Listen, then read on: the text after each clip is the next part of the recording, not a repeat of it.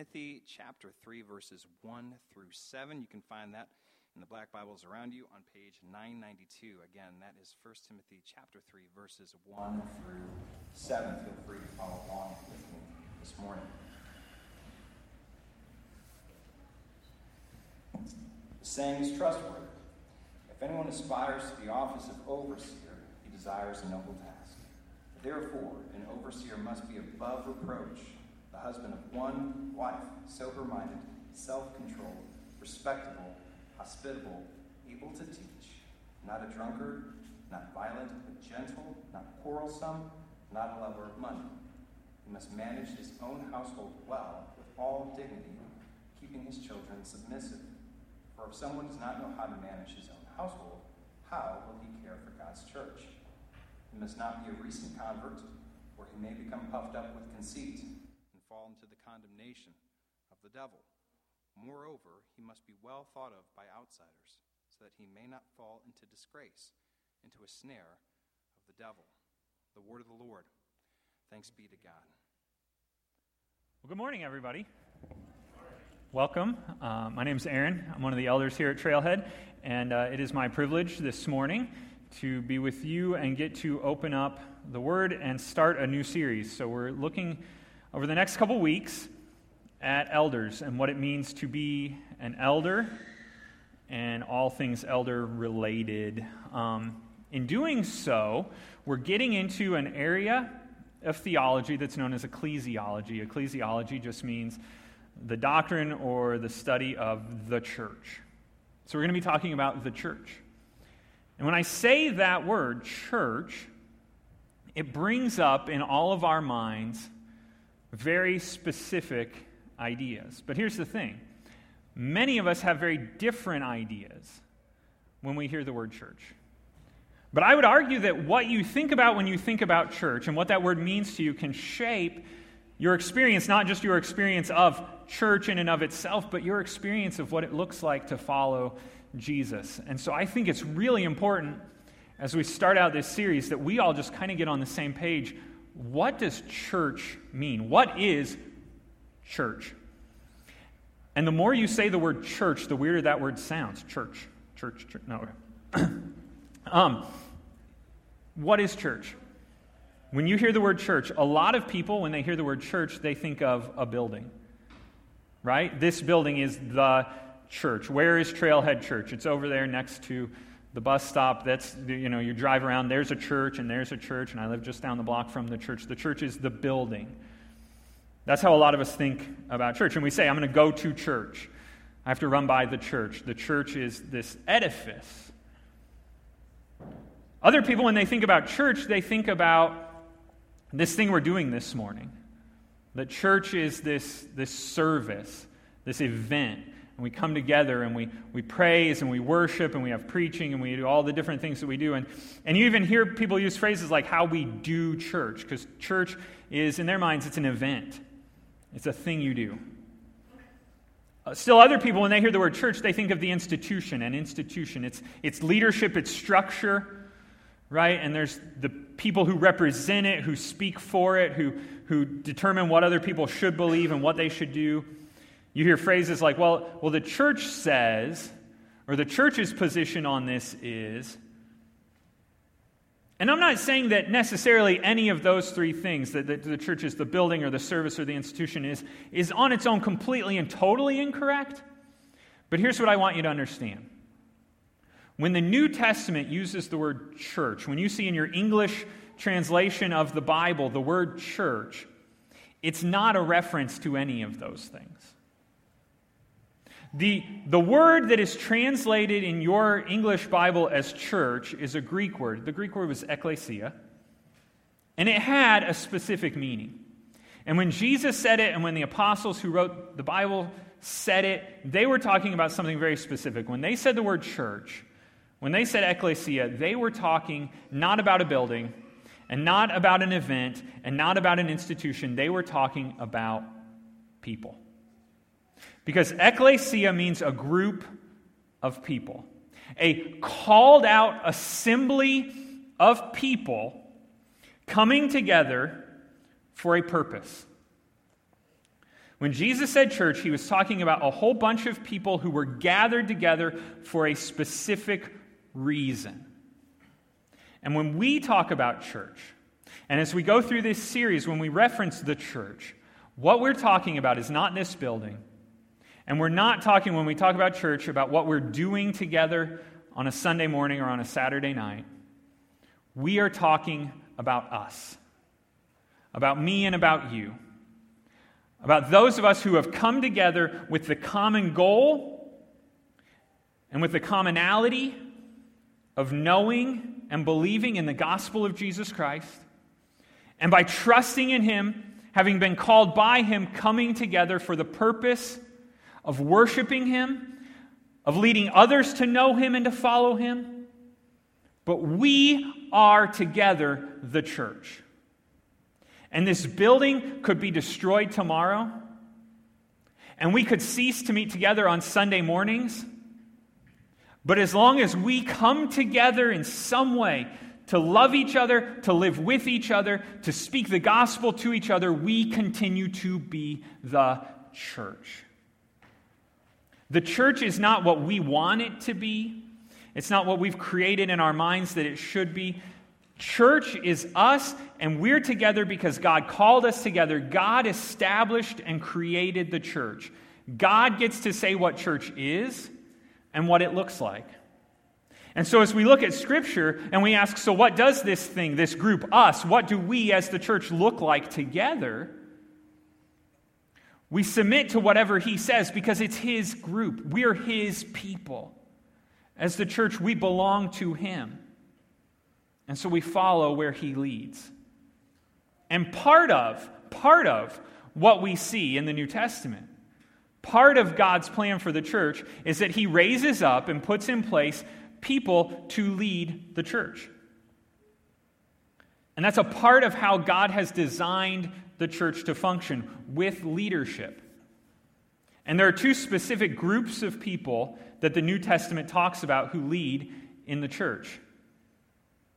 And the best way to refer to them, the words the New Testament uses to refer to them, are elders and deacons.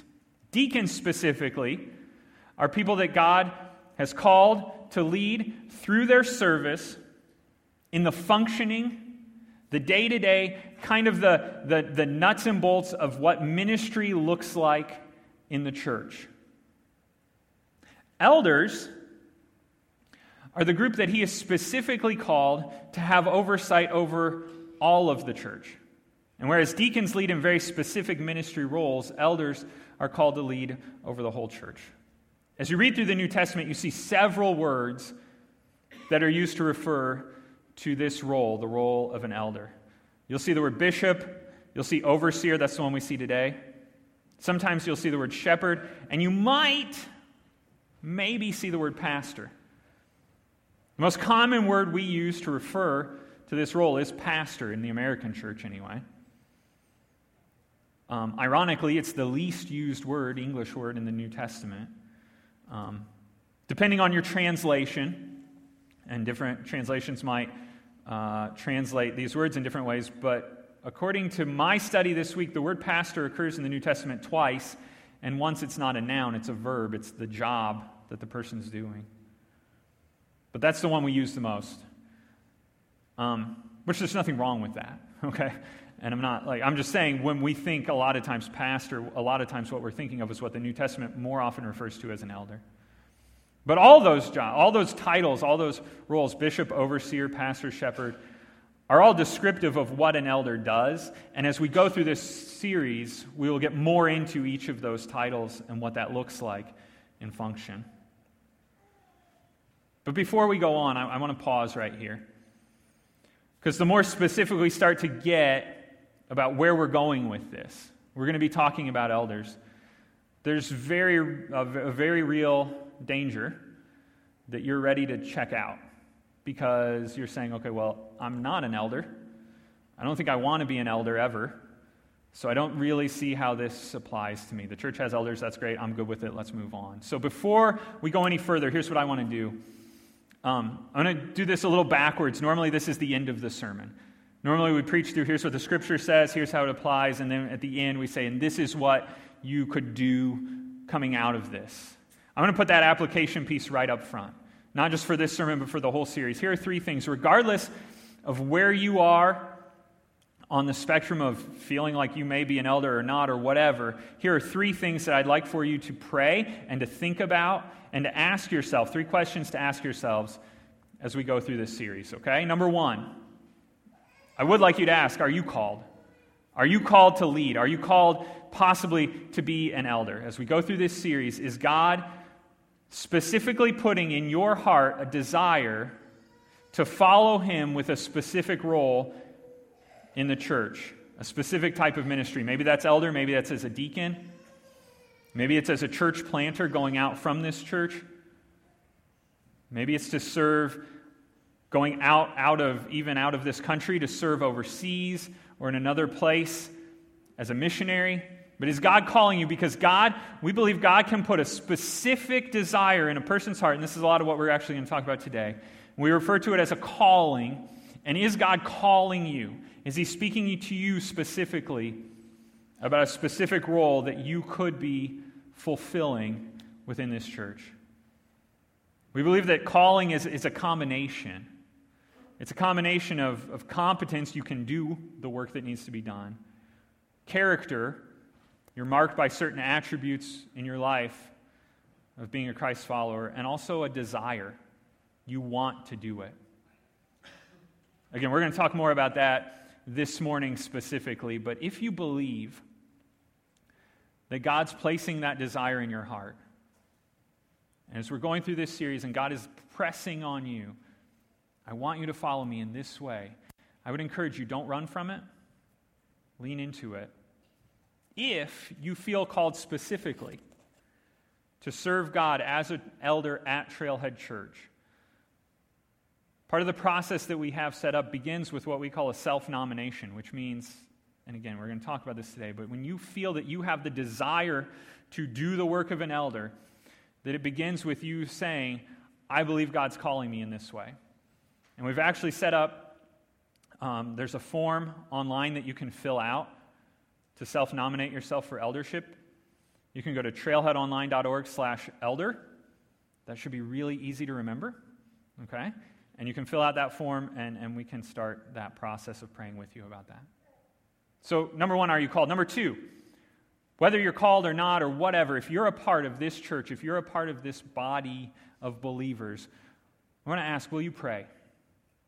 Will you pray for this church, for Trailhead, and specifically, will you pray for the leaders of this church? As leaders in this church, we know that there are so many people who are part of this church who pray for us on a regular basis, and that is so encouraging. It's so helpful. And not just in the emotional sense of like knowing people care and are praying, but just in the sense that we truly believe that prayer makes a huge difference. And to know and believe that there are people praying gives us confidence that as we follow and seek to know God's will, that He is with us. And He's with us because of your prayers. So we are so thankful for that. Would you pray for our current leaders, the current elders, the current deacons at Trailhead, and also the future elders, the future deacons? Our church is growing. It's growing so much, and it's exciting, and it's also intimidating. And as the more it grows, the more all of us who are serving and leading are stepping into uncharted territory constantly. And we constantly have new decisions and new situations that we've never faced before. And so we are so thankful as you pray for us and for others who will come alongside and help to bear the burden of leadership. So please continue to pray for us. And then the third question I'd like for you to ask as we go through this is, how are you growing as a follower of Christ? Again, a part of being called to be an elder is asking if you see the characteristics that God describes as marking the maturity, the spiritual maturity of someone He's called to lead. Well, regardless of whether you've been called to leadership or not, following Jesus looks like growing in your spiritual maturity. And so as we talk about here's what it looks like to be an elder, all of us, regardless of role or title or anything like that, can be asking, am I growing in that way? Am I maturing in that way? Is my life as a follower of Jesus marked by those characteristics? And if not, why? Is there something in my life that's preventing me from growing spiritually?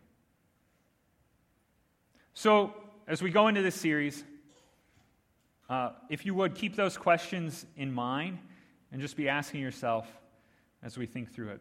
This morning, I want to ask a very specific question. So we read the first 7 verses, but I just want to focus on verse 1 of 1 Timothy chapter 3, verse 1.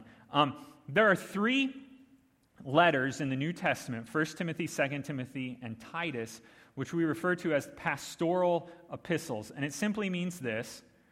The Apostle Paul, who had a really different kind of a role, he was like a church planter, leader. He would go travel around in the first century. He would travel around and he would start churches in a region or in an area in a specific city. But he would start the church, but instead of staying there as the elder, he would raise up other leaders within those churches, and then he would move on somewhere else and start a new church. And he just moved around doing that, and he would put in place these other elders to serve in those churches. And 2 of them, a guy named Timothy and a guy named Titus, he later on, after he'd left, wrote letters to them, talking to them about what it looks like to lead in the church. And we have those letters here in the New Testament, and within those letters, he talks to them about raising up other elders within their churches. And so it forms for us some of the most concentrated, most specific teaching on what it looks like to be an elder. And specifically the qualifications of who can and who should serve as an elder. And the first qualification, kind of the foundation, the starting point, and what I want to look at with you this morning is this. Verse number 1 of 1 Timothy 3 says, "The saying is trustworthy. If anyone aspires to the office of overseer, he desires a noble task." So here's what Paul is saying. Number 1, if somebody's going to be an elder, they should want to be an elder. If somebody's going to lead in the church, that leadership should come from a desire for leadership. Aspires, desires, both words that say this is something you want to do. Nobody serves as an elder, nobody serves as a deacon because they're forced to it. Nobody drags their feet into it and says, I guess I have to. As soon as you can find somebody else, though, I'm done. That's not God's desire. And that's not God's design for leadership in the church. God's design for leadership in the church is for those who lead to lead out of a willingness to lead. But I want to be really careful, okay? I get a little bit languagey on this one because we can get tripped up on this. Where he says, if anyone aspires to the office of overseer, here's what he's not saying. Paul is not saying here, look for people who want the title elder. He's not saying look for people who want the job, meaning the position of an elder. In fact, the phrase, the office of overseer, in our English translation, is a single word in the original Greek. It's a single word that means, and it's hard, and that's why it's translated as 4 words in our Bible. It's a word that means the job or the role or the act of doing, of being an overseer. In fact, a true straight-up translation would be something like overseership. But that's not a word, so we don't translate it that way. But what Paul is saying is, if you want to do what it means to be an elder, if you want to do the work of an elder, if you have a desire to do overseeing, in other words, if you have an aspire to lead, if you have a desire to sacrifice, to do what needs to be done, that's a noble task. And see that he says it's a noble task, it's a noble job, it's work. It's not the position and it's not the title. Okay? If you've thought, I might like to be an elder, or I might like to be a deacon, because then I'd be an elder. I'd be a deacon. I'd have the title. I'd be respected. People would look at me and be like, that guy, he's the guy, right? If you're like, I want a name tag that says elder, and then when people are here, they'd be like, oh, you're an elder? And I could be like, yeah, I am. If that's your desire, if your goal is to have position, if your goal is to have authority, if you want to be in charge, if you look around and think, man, if I was running this church, there'd be some things different around here. Or if you just want to be in on the inside, I know those guys at those meetings, they know stuff, and I want to know stuff. If that's what's driving you, that's not the call to eldership. Eldership is not about being on the inside. It's not about having power. It's not about having respect. In fact, if those things do motivate you, and let me pause, okay? I need to be careful here. None of us, elders, deacons, whoever, none of us, because we live in a fallen and broken world, and we are fallen and broken individuals. We are fallen and broken individuals who are in the process, by God's grace, of being shaped into His image. None of us has 100% pure motivations in anything. Okay? Please don't hear me as saying, elders are people who have figured everything out, and they're perfect, and if you're not perfect, forget it. Okay? If God's standard for leadership in the church was perfection, we would have no leaders. None whatsoever. Okay? Deacons are just as broken as you. We recognize our brokenness. But we cannot approach the work of serving in the church as an attempt to find meaning and to fulfill the emptiness inside of us. When you have that strong driving desire for success, for title, for position, for respect, for authority, that's coming from an emptiness, from a longing inside of you. And that longing can only be truly fulfilled through Christ, through the goodness of what He did for you, the good news of the gospel. And if you go anywhere else seeking to have that fulfilled, including serving in the church, it will leave you empty. You will not find the joy, the fulfillment, the satisfaction that you think you want. You may get authority, you may even get respect, but it won't fulfill you. That fulfillment, that affirmation, that true peace that you're longing for only comes through a relationship with Jesus, not through a position and not through a title. The mark of being called into ministry is not a desire for authority or for position or for a title. If you desire to do the work of an elder, if you desire to do the work of a deacon, and you would be happy and content to do it without the title, then it is possible God is calling you. But if in your mind you would only do the work if you had the position, you are not being called. So why would anyone want to be an elder? And that's the question I want to talk about this morning. Because being an elder is work. It's a task. Paul says it right here. And it's not easy. It's sacrifice. It's giving up time. It's giving up effort. It's bearing the weight. It's bearing the weight of the church being these people, us people, all of us together. And to be an elder means that you enter into the pain, you enter into the suffering, you enter into the joy, you enter into the celebration, you enter into all of it with the whole church. And that's an incredible weight to bear. Why would anybody want to do that? A couple of years ago, we were on our way to church, and I did that. It's on our way to church. That's not right, is it? No. Okay.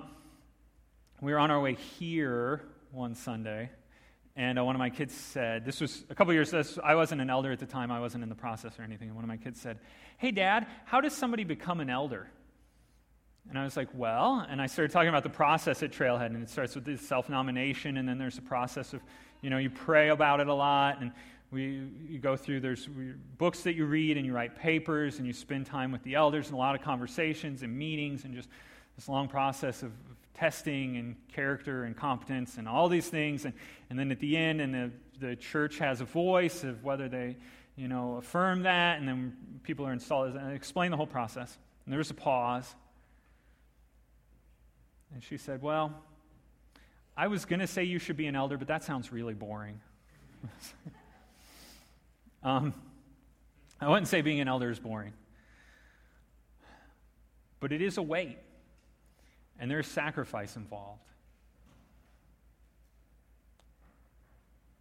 And it's not easy, so why would anybody want to do it? And the simple answer, and the reason anybody would be called, and the reason God may call you to serve Him in this way, is the reason we sacrifice for anything. The reason we sacrifice for anything or anyone is out of love. Elders are called to lead because of love.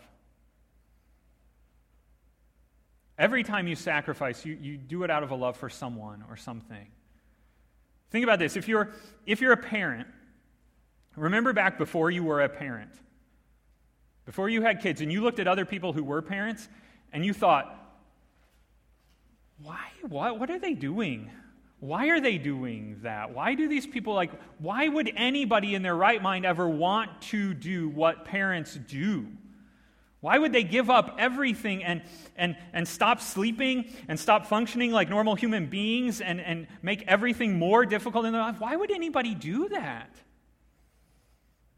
And if you aren't a parent, you probably still think that, and you're right. But if you are a parent, now you go, oh, I understand. It's because I love those people. I love my kids.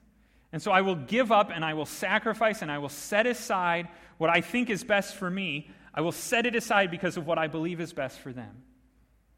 Because I love them. And that's what we're talking about.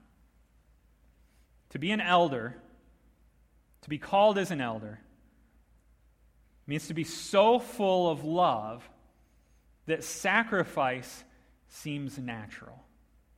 Now, when I talk specifically here about being filled with love, I'm talking about love in three very specific ways, or love for three very specific things. Number one, a man who's called to be an elder, a man who has a true desire to lead, to do the work of an elder, will do so out of a love, number one, for Jesus. An elder is a person who is so overwhelmed by the grace of God in his own life that he sees no other natural or logical response except to love deeply in return. Again, elders are not sinless. In fact, in some ways, people who are called to leadership may be more aware of their sinfulness.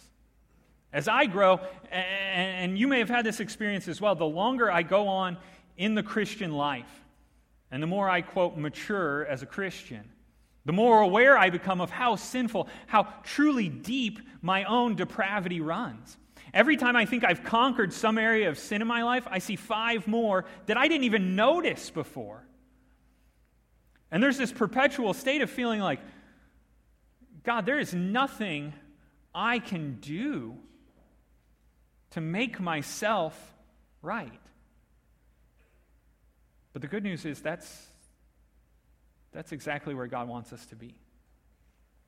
You see, Jesus came specifically because we are all so deeply messed up. And we recognize how messed up we are, and all of us have within us a desire to fix ourselves. And the harder we try, the more we recognize that we are incapable on our own of becoming better, of becoming more righteous, And we get into that cycle of self-righteousness and self-condemnation where I want to try harder, and then I realize I can't, and I just think I'm awful, and then sometimes I think I'm doing okay, and whatever it is, I'm just pushing harder and harder and harder on the gas pedal, and I'm getting further and further away from where I really want to be. But Jesus came, and he lived a perfect life, the life we all should have lived. Everything we've done wrong, he did right. And then he allowed himself to be arrested and tortured and murdered to bear the punishment that we deserve. He took all of the pain and the suffering that I deserve for my sin on himself willingly, out of his love, in his grace, took it on himself. And then he rose again, triumphant over sin and over death, so that now I, by trusting in him and trusting in that sacrifice, can have that victory over sin. I don't have to be ruled by my sin anymore. And I don't have to spend my life trying harder and harder and harder and feeling more and more of a failure every time I don't measure up. Because in Christ and through his sacrifice, when God looks at me, he sees me as measuring up. Not because of anything I've done, but because of what Christ did for me. That God looks at me and he sees Jesus. And as somebody who tries really hard to earn people's approval, as somebody who is constantly wondering, am I measuring up? Am I good enough? To know that I can come to the feet of a Savior whose love for me is not based on my performance. That I can worship a God who doesn't look at me and weigh my goods and my bads and see if the goods outweigh the bads and how am I doing today. But rather, I come to a God who looks at me and sees the sacrifice of Jesus and the peace that comes from that and the comfort that comes from that and the release of constantly trying and never succeeding. The release from that is so overwhelming. And the more time I focus, the more time I spend thinking about, feeling the affection that Jesus has shown to me through his sacrifice, the more that affection stirs in my own heart. And the more natural it feels to me to just turn to him in praise, to worship him, to love him. Love for Jesus is not something you can manufacture. I can't just decide I'm going to love Jesus more today. Because all that is just adding on another task, just like all the others. Love for Jesus is a response to his love for you and for me. But when you are fully overwhelmed and convinced of his great grace for you, and when you recognize how far down you are and how high he is and how much love it took for him to bridge that gap, you can't imagine anything else you'd rather do but follow him. So the first mark and the first driving force of a desire to be an elder is a love, a deep, deep love for Jesus. But it goes beyond that. Because as we love Jesus, we naturally begin to love the people Jesus loves. An elder is not just someone who loves Jesus, it's someone who loves the church. Again, the church being the people, not the building, not the institution, the people. An elder loves the church and wants to serve, not to make himself known, but to do what is best for those who are in the church with him. Jesus' model of leadership is love. That's how Jesus led. He led by loving. He led by sacrificing. He led by serving. You cannot lead in a church unless you love the people you're leading. You can try. I mean, you can do it. You can make decisions. You can go to meetings. You can work on a budget. You can plan out services and events. You can do all those things. But unless you love the people you're trying to serve, it will be empty and meaningless, and it just won't work. You'll get burnt out. You'll be exhausted. The people you're leading won't want to follow.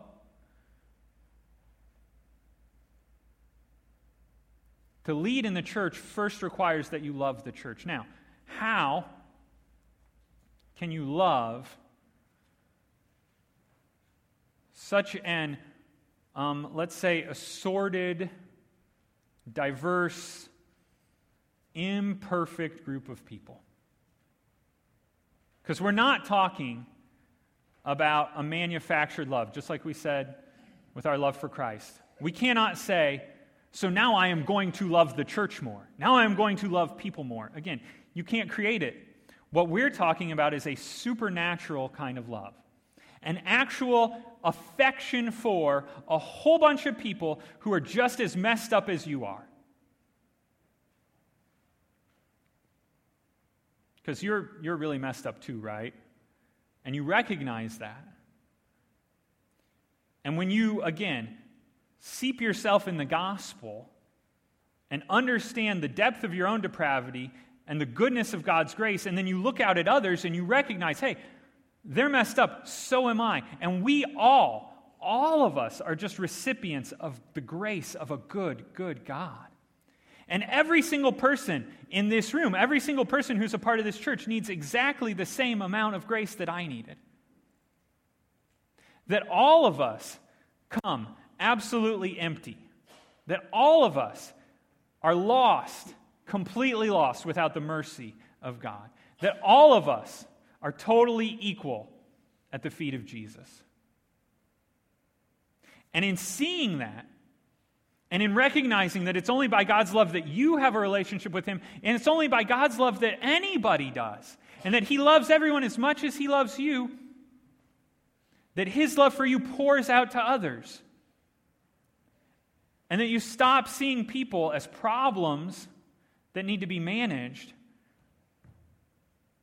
You start seeing them as others just like you, made in the image of God. Struggling, limping towards holiness, all of us with our own diverse sins, problems, joys, successes. And as you lean into God's love for you, it overflows as a love for His people. And when you genuinely feel affection for the people in the church, that goes beyond just, I love Jesus and I love what He's done for me, but I also love what He's done for all of us. And I love that He's drawn us together. And I want to serve you. And I want what is best for you. And I want you to know Him more. Even as I learn to love Him more, I want you to love Him more. And that's a part of the call. And that's a part of the desire that God places in our hearts to push us into leadership. So a person who's called to lead loves Jesus, he loves the church, and he also loves the mission of the church. As we said, we're not just a random group of people, and our goal in coming together is not just to see each other and say hi and do this worship thing that's just between us and God. He gave us a mission.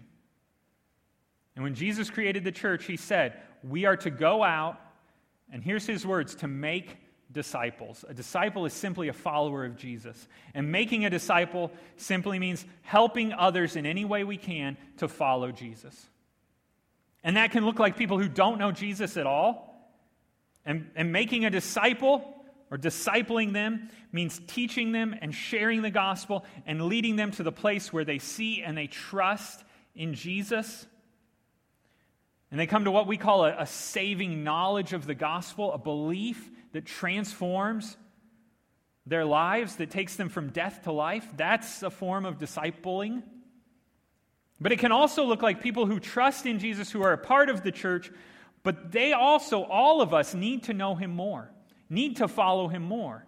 And everything we do to build each other and point each other in the direction of God is discipleship.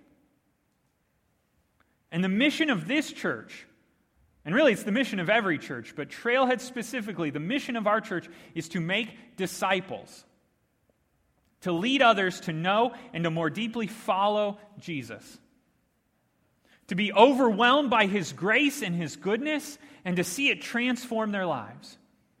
And if you love that mission, if you believe that there's nothing better in the world than you can do than that, then it is very possible that God is calling you to lead. Because even if he's not calling you to lead, when you love that mission, you're going to go all in for it. You're going to do everything you know that you can do to help further that mission. You're going to look at yourself and say, I don't know. I don't see a lot of gifts. I don't see a lot of abilities. But whatever I can be used for, I'm willing. Because I love the mission of this church. Look, if all of this is true, if the gospel of Jesus is true, if Jesus really did live and die and rise again, and if that's the story of the entire world, if all of humanity is the story of God's pursuing love for a people who he's called out to be his own, if that's true, if that is true, then there is nothing else in the entire world that is more worth living for. And here's what's so amazing. In calling us to that mission, God doesn't need us. Do you recognize that? God is completely in control of everything. He could do what he needs to do in any way he chooses. He can make disciples on his own. Okay? God's not calling people to himself like, oh man, I wanted to call more people, but I just don't have enough time. I just don't have enough energy. I just need some helpers. Instead, God's invited us in so that we can share in the blessing, in the great joy of what it means to be on mission with him. This is a privilege. And there's no greater privilege than to be a part of God's mission on this earth. The call to eldership is a call to love. It's born out of love, and it leads to sacrifice because you love Jesus, because you love his church, and because you love the mission of his church. I was trying to think through how I could explain exactly what this looks like, and I don't have a great, perfect illustration, but I just kept thinking about an experience that I had. It's my personal story, and I just want to preface this up front by saying I don't know that I'm going to tell this story all that well. So if it doesn't make much sense, it's not your fault, it's me, okay? But this is just, to me, when I think about this and what it looks like to love the church, this is the best I can explain it. About 5 years ago, almost 6 years ago now, we moved to Illinois, specifically to come to Trailhead, because I had a goal. At that point in my life, I felt like God was leading me to start a church, to plant a new church. But I didn't really know how. I didn't have any kind of experience with that. And I got hooked up through an organization called Converge with Steve Meisel, who's the lead pastor here. Got hooked up with Steve and decided that it would be a great opportunity for us to come out here so that I could learn what it looks like to plant a church, so I could get training and I could be equipped, and then we could be sent out and we could start a church. So very much, here's what I'm trying to say, very much when I first came to Trailhead, it was because I had a goal. I had an agenda. There was something that I hoped and I thought Trailhead could give to me. And I'm not saying that totally negatively. That sounds really manipulative, and that's not what I'm saying. I mean, I believe it was a God-given desire to go out and plant a church, but I just saw Trailhead as a means to get to that end. And so we were here for 2 years, and we enjoyed it, and we liked the people, and it was great opportunity and a lot of growth that happened. But then we were sent out. And some of you have heard my story before, and so I won't go into all the details, but that thing that we sent out to do, that church that we tried to plant, it didn't go so well. and it folded. And about a year and a half in, we just had to kind of to close the door on it. And then it was kind of like, okay, now what? And we're just kind of out there, right? Because it's like, well, that was our church. We had started it, and now it's gone. And we weren't like, well, we're done with church. I mean, it could have gone that way, but we weren't like mad at God or anything like that. So we were like, we want to be a part of a church, but what church should we be a part of? And of course, the obvious choice would be Trailhead, but it was kind of like, I don't know, because I mean, we were there, and to go back and to be like, now we're the people who failed, right? And like, oh yeah, I remember you, weren't you gone? And they're like, I'm back, you know. So we were like, I don't know. And so we thought maybe we'll go to another church in the area or something like that, but then we kept praying about it. And the more we thought about it and the more we prayed about it, we just kept coming back to the idea that, and more than anything, I'll be honest, more than anything, it was Steve and Lauren and the way they had walked with us through that process and through that time of our church plant failing, and other elders in the church and other friends because we still had some friends here, and other friends and how they had walked with us, and it was like it would feel almost wrong to go anywhere else. So we came back to Trailhead. And something happened. And I can't exactly define it. And the best way I can illustrate it is to say this. For like the first, 2 or 3 months that we were back, every single Sunday, we'd sit through the service, and we come to the end, and we do communion, and there was always a song after communion. And during that song, after communion, and I can't even explain why, I would just start, every single week, I would just start to cry. And listen, I'm not a super emotional guy, okay? If you know me, I don't cry very much. The only movie I've ever cried at was Cool Runnings, okay, that's it. I'm just not expressive like that. Every single week, I'd just be sitting there with tears all over my face. And they would end, and the song would end, and Brian or Jeff or whoever would pray and say, "Go in grace," and everybody would get up and start walking away, and I'd just be there. I'd feel like frozen, like, wait, no, I don't want to go. I just want to be here right now. Multiple times, Joni, my wife, looked at me and was like, "Are you okay?" And I was like, yeah, I'm fine. But on the inside, there was just this, and all I can describe it as is I just was falling in love with this church. With Jesus, with His grace, in my most public failure in my life, and feeling like everybody could have, and should have been looking at me and just shaking their heads, and just feeling instead His love and His mercy, and an affirmation that can only come through the gospel. And feeling the presence of that good news and that grace in this group and these people, I just fell in love. And I just said, I don't know what it looks like, and I don't know what it's going to require, but I want to do everything I can do for other people to feel the way I am feeling now. To experience the love of God in the way I am experiencing the love of God right now. To know grace in their lives the way I am understanding grace in my own life. If there's anything I can do for that, I am so in right now.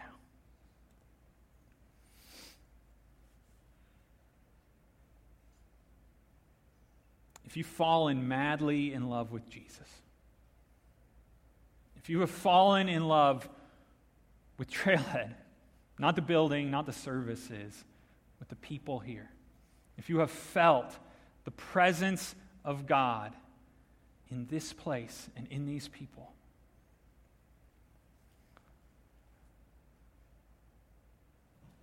you won't ask, can I have a position? Can I have a title? You'll just want to serve. You'll just want to sacrifice. Look, leadership, and in the church especially, leadership is not about having a platform. It's not about gaining esteem, respect. It's not about doing big things. Leading in the church is about having a heart that is so wrecked by the gospel of grace. You cannot imagine giving the best of yourself for anything else. Let's pray. We'll take some time to reflect, and then we're going to share communion together.